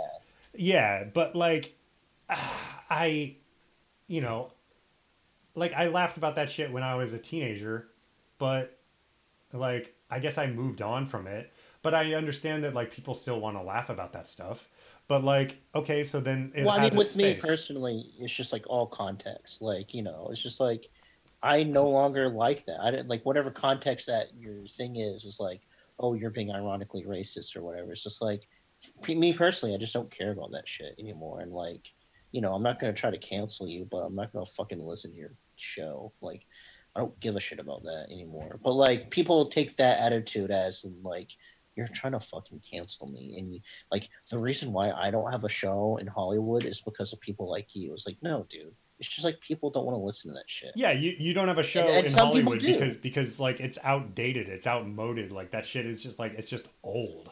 Like you're just like you're Yeah. working on tired fucking material that already got like driven into the ground by South Park. Like it's done, it's played out, bro. Yeah, and some people don't want that. Surprisingly. And like, but yeah, that fucking whiny bullshit is like I think it's gonna live on forever. Like we're just gonna relive 2016 like anti SJW bullshit Yeah, well for a while. that's I've heard it theorized by a lot of different people that like that if anything, is the direction that comedy, like the dominant wing of comedy, might take, Oh, it because is. Yeah, those are the people who are still performing. Those are the people who are still going to clubs and performing because they don't give a shit about COVID. And like they're yeah, the ones who are still like going out and performing right now live, and they're the ones that they're going to keep getting booked. and now and like the more like I guess socially minded, thoughtful people in comedy, like they're stepping back now because that's the socially responsible thing to do. And like Right. now, like now the dominant strain, so to speak, is all these like fucking Nick DiPaolo fucks. Yeah, I mean that's just all comedy is now. I went back home to like Alabama, and like my friends who were like sort of into comedy or whatever were like telling me all the shit that they're into now. And like, they were our friends because they were in like punk bands or hardcore bands. And now they just all listen to Theo Vaughn, or like, I'm not saying there's anything wrong with Theo Vaughn, but like he's a gateway to that like fucking Yeah, I mean he's one of those guys. movement of Like he fucking seems okay, but like yeah, he's like kind of adjacent to some sus people, I would say. But like he right. And it's himself just is like like there's whatever. nothing wrong with it. It's just like me personally, just as a comedy fan or whatever, it's just like it's just like it's a whole nother language. Like if you spend your time like growing up watching like Stella, and like you just like fucking dumb comedy, um, now dipping your toe into like the Joe Rogan world, where it's just like your podcast is not a comedy podcast. Even it's just like I don't know what the comedy is now besides complaining. Yeah. But that's a whole other thing. I mean, like that's just like whatever. I mean, that's just whatever. That's just comedy nerdum. I don't know. Like Yeah, it's just weird. Like I mean, because he talks to comedians, but like I mean, is he even trying to be funny? no, it's just complaining. Yeah. It's just like it's like people that were really big fans of like Bill Hicks. Like you watch Bill Hicks and he's like funny, but like a lot of his funny, or like Bill Burr who's like good at it, but he's good at complaining, but turning that complaining into jokes, Yeah. right? Or like using complaining as a way to like fucking get into a good artful way of getting into a joke, whatever. But a lot of people watch that and they only see the complaining, and then they mimic Yeah. that, and somehow they get famous because comedy now is not comedy. Comedy now, or it's always been personality based, because like, well, I listened to your podcast where you complain about wearing a mask, and now I'm at your show, and all you're doing is complaining and doing these like fucking whenever a joke does come up out of Yeah. This complaining. like aggrieved guy thing, Right. is like the thing. And like I That's just, I like Bill Burr actually. Like I think he's quite funny. I disagree with him on a lot of oh, stuff, I but love like complaining he's comedy. really I fucking love funny. like I love hearing comedians complain, but like it's just like when you play the telephone game of that of going to other comedians, they Hmm. miss out on the artistry of like jokes. And like I mean I don't even like stand up honestly, but like um but it is interesting to see like that like seeing I think it all started with George Carlin, really, who I loved as a kid, and Yeah, I George still do. Carlin's great. But And yeah, that he but was like like the but main that's the thing is culprit. like you get on Facebook and like every like conservative boomer on Facebook is like posting like George Carlin quotes like he'd be one of them, and it's just like what he said about like capitalism and shit, right? Like that He's a like big he's fucking hippie. yeah, he was a huge fucking like weed smoking hippie, and you think that he'd be like one of you because he like didn't take bullshit from people, and he was like this because like if you're just looking at like the surface level, like yeah, he's an aggrieved white guy. He's this like put Yeah, upon like complaining, I'm smarter, like everybody's an asshole, like I'm sick of I'm sick of this, I'm sick of that, like that's his whole thing. But like who's he talking about? He's talking about rich people and politicians. He's talking about yeah. like the establishment like sucking. He's like staunchly pro-choice. He's like he's not he's not the fucking like conservative person you think he is. Anyway. But it's nice to see someone aggrieved and just like fucking, Well, like yeah, I mean like there's getting it something out. cathartic about that. Like that's the thing is that like, like people are angry and like I get that. Even like the storming of the Capitol in hindsight really just seems less like it was like there were people with like sinister fucking plans and Right. but for a lot of them like once they got in there they didn't know what the fuck to do because it was just this moment of catharsis. It was just this moment of them just being like finally having to like stages of grief like face the reality that like their superhero president was done, and like they were just pitching a fit, and then it like they actually got into the place and they were like God, oh no, like That's and so funny. That whole thing is so funny it because was like really fucking funny.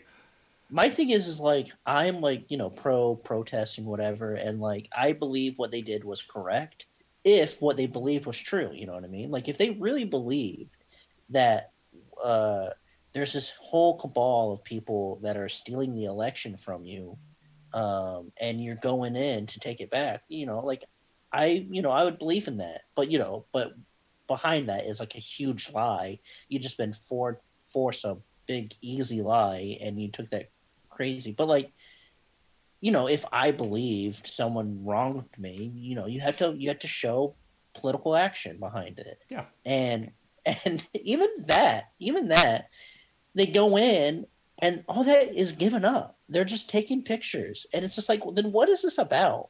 Like, I understand if you were truly like fucking hoodwinked into believing that this election was stolen, and it's your duty to like do action and make something of it, like you would go in and do something, not go in and like stay in between the like fucking ropes and like Yeah. pretend it's like a. That was so fucking surreal. It was really Like weird. watching people break down windows and enter, and it's a bunch of like fucking 65-year-old and up people with like their fucking Trump merchandise, like they're on a tour.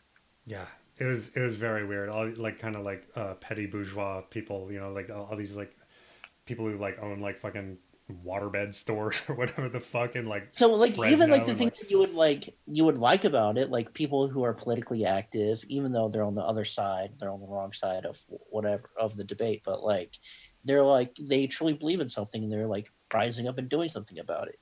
Even there they fail because they're just like not doing anything. They're just like it's just so fucking stupid, but it's been a blast to watch. it was weird to watch, and it's I don't know.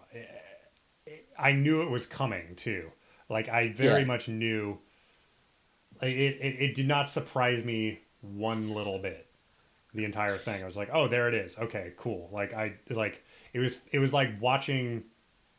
Um, it was like watching somebody like on a chair with a broken leg, and just like watching them sort of like rock back and forth in the chair, and then the chair finally gives out, and you're like, ah, there you go. Yeah, I was a huge fan of watching like really like conservative videos of like the like QAnon style videos, Hmm. and the way that they talked about January 6th and it coming up was so eerie, and you knew something was going to happen, and when it happened, it was like fucking wild. Yeah, it's just, That I was a don't know. wild ass day, It was a but wild ass day. yeah, and they fucking killed a cop. What the fuck? You see that video? Yeah, yeah. Fucking like That's fucking bludgeoned him with insane a that no one talks fire about that every extinguisher. day. Yeah. Yeah, well, what's the weirdest, I mean, and again, not super surprising, but a weird thing about it is that like it already feels like we've just sort of moved on from it. Yeah, it's just so baked into like It's just like life. we're already like, okay, what's next? Like Yeah. we're already like talking about like the Super Bowl ads and shit. Like it's But like that now shit with never the happened. impeachment has that air of like, really, you're gonna impeach him for this? Like, they're just crazy. It's like not even a big deal, but it's just like that day was like insane. No, it's a big deal that the president of the United States incited a fucking riot on the Capitol. That's a pretty big Yeah, deal. That's a pretty big deal. yeah. But I don't know. we're so conditioned to that it's like people can be coaxed into believing like, oh, it's just the way the world works. It's just what happens. It's no What's big deal. Whatever. the most ominous thing about it is that it feels like it wasn't the culmination of something, it was the beginning of something. And Right. it's something that we're going to very quickly get used to, the same way we're used to like all the gun violence in this country, where it's just like, oh, the fuck, there was another shooting, and like it's like this will be like, oh, there's another like fucking QAnon psycho who drove his van down the street and killed 4 people. Like, what are you gonna do? Like it's just like a new thing, a new violence that we accept now. Yeah, I don't know. Is it? I guess it's like something about America. I mean, this is like We're an past my. extremely violent country. It's so violent. It's just like, or just like with COVID, like our numbers are so fucking are so fucking crazy because we have no like cultural thing where we obey and trust like authority, which is like, which I appreciate, not trusting authority, but like being so fucking stupid about like even mask, the most simple thing in the world. Like it makes sense. Like COVID comes from fucking spit. Spit comes out of your mouth. Put thing over your mouth. Like Yeah. it's like there's no. How is that so fucking hard to understand? I had a my family's all from Alabama, which means a good portion of them. I was lucky that my parents were like very liberal, but like their family and like the people that they grew up with and like my aunts and Mm. uncles or whatever are Same. like super like borderline QAnon Trump people, and they're like well off in the middle class sense, but like you know they're just like people that are just like you would never think before now that they would believe in such a cultish thing. But yeah, they're like borderline QAnon type people, and they've all gotten COVID, and they've all like just like simple things like thinking you're having COVID and going to talk to your grandmother about it, or like talking to your mom, my grandmother about it, and going like, "Do you not think you're gonna give your own parent a fucking COVID?" It's just people don't think. We're just so fucking stupid. Are you just angry all the time? Because I'm just angry all the time. No, I'm You I'm don't seem like a super angry guy in general. You seem like a fairly like lighthearted dude. I can get angry easy. I can get angry really quick, but I enjoy when he just looked at me like I'm fucking insane. Um, Hi, Whitney. uh, but I my biggest hobby right now is watching conservative media and just like basking in it. I wake up and I listen to a lot of conservatives because like whatever like I don't know what it is. I just like whatever that feeling of being like, what the fuck did you just say, you moron? Is like really addictive to me. And I'm bringing that up only to say that like um I don't get angry really at that, and I think I'm desensitizing myself to it in a harmful way. Hmm. To where it's like such a like listening to all these aggrieved Republicans talk about having to wear a mask when they leave their fucking house is like infuriating to me, but in a way where I'm just addicted to it. I don't know what it is, but yeah, I don't really get angry at stuff like that now. I think I'm too like I'm numb to it now Hmm. in a way that I enjoy. I don't know how to. This has always been a problem with me. Loving conservative media and watching people fucking act like fucking idiots. Hmm. Like listening to Joe Rogan fucking complain about restaurants for the fucking 100th time. How many times are you gonna bring it up, my man? You fucking ape brain fucking dude. Um, but yeah, I just can't. I can't get enough of it. And there's so many aggrieved people that keep bringing up 1984, and Yeah. I it's mean, just I guess it's like maybe the approach is just like if we're at the mercy of this idiocy, we might as well just sort of like sink into it like a like a hot bathtub, and just sort of get used to it. I was like really scared in 2016 because I thought anti SJW YouTube comp videos were going to breed a wave of like far right young people, which it did. But I think there's a new wave of like RedTube or like whatever like left leaning YouTube thing that reacts to that is getting popular. So I'm like getting a little more hope now that people are recognizing that all these dumb boomers are like dumb, and that then I don't know. When I was really young, when like during the Bush era, it felt like left leaning stuff was like new and interesting and cool, and that's Hmm. what all the cool people were doing. And like I loved um watching Michael Moore films and stuff, but like in 2016 it got scary when I saw like really young people getting into like Trump stuff and like anti SJW and watching Steven Crowder and like all this fucking Yeah. horrific shit. And I was like, fuck, maybe like this like Trump era is just going to be forever now. Like that's the turn of our nation now. Mm-hmm. It's either that or this like fucking stupid ass like lib fucking Pod Save America style. Yeah. I mean, yeah, that's the thing. That's going to turn off so many young people. Yeah. It's just like it's going to turn off. Young people are not going to watch like fucking Pod Save America and be like, wow, this is like new, interesting, radical, and cool. Yeah. They're going to watch a fucking anti-SJW YouTube comp video and be like, oh, this is who I am now. Watching Steven Crowder debate fucking college kids is like my new thing. But listen, my brain is fucking politically poisoned. Yeah. Well, I hope that the next time I talk to you that you're not, just like fully like red pilled and like actually like it takes.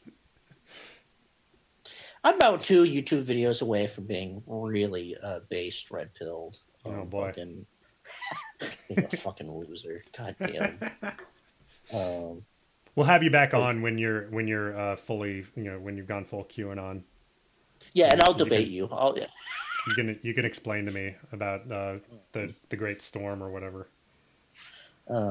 Yeah, the fucking God, QAnon is a whole nother fucking Jesus Christ. It's a whole. Do you look into before we leave? Do you look into QAnon?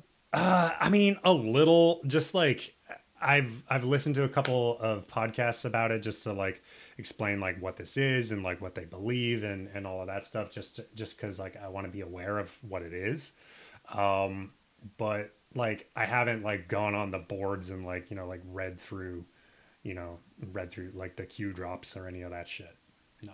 Yeah, I haven't either. There's a podcast called QAnon Anonymous that's is really good. That goes into depth about it. So yeah, so like I'd rather just like listen to like somebody like who's going through it and just like explain it to me rather than having to like get on there and spend a bunch of time looking at it myself. Because like I have like actual like books that I want to read by people who I actually like, I actually like their ideas. Like I actually want to like read the new Thomas Frank and like want to read like Peter Kropotkin and like I want to like actually like read like theory and stuff like people like I agree with, and like so like I don't really have time to fucking like go down all these like dipshit rabbit holes,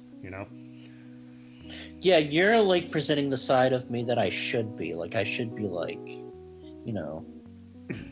instead of investing all my time in watching like aggrieved boomers complain about masks, I need to like really like invest my time into reading like books that I've been putting off forever, like End of Policing or whatever. How about this? We'll trade resources. You send me all your like crazy right wing stuff, and I'll send you all my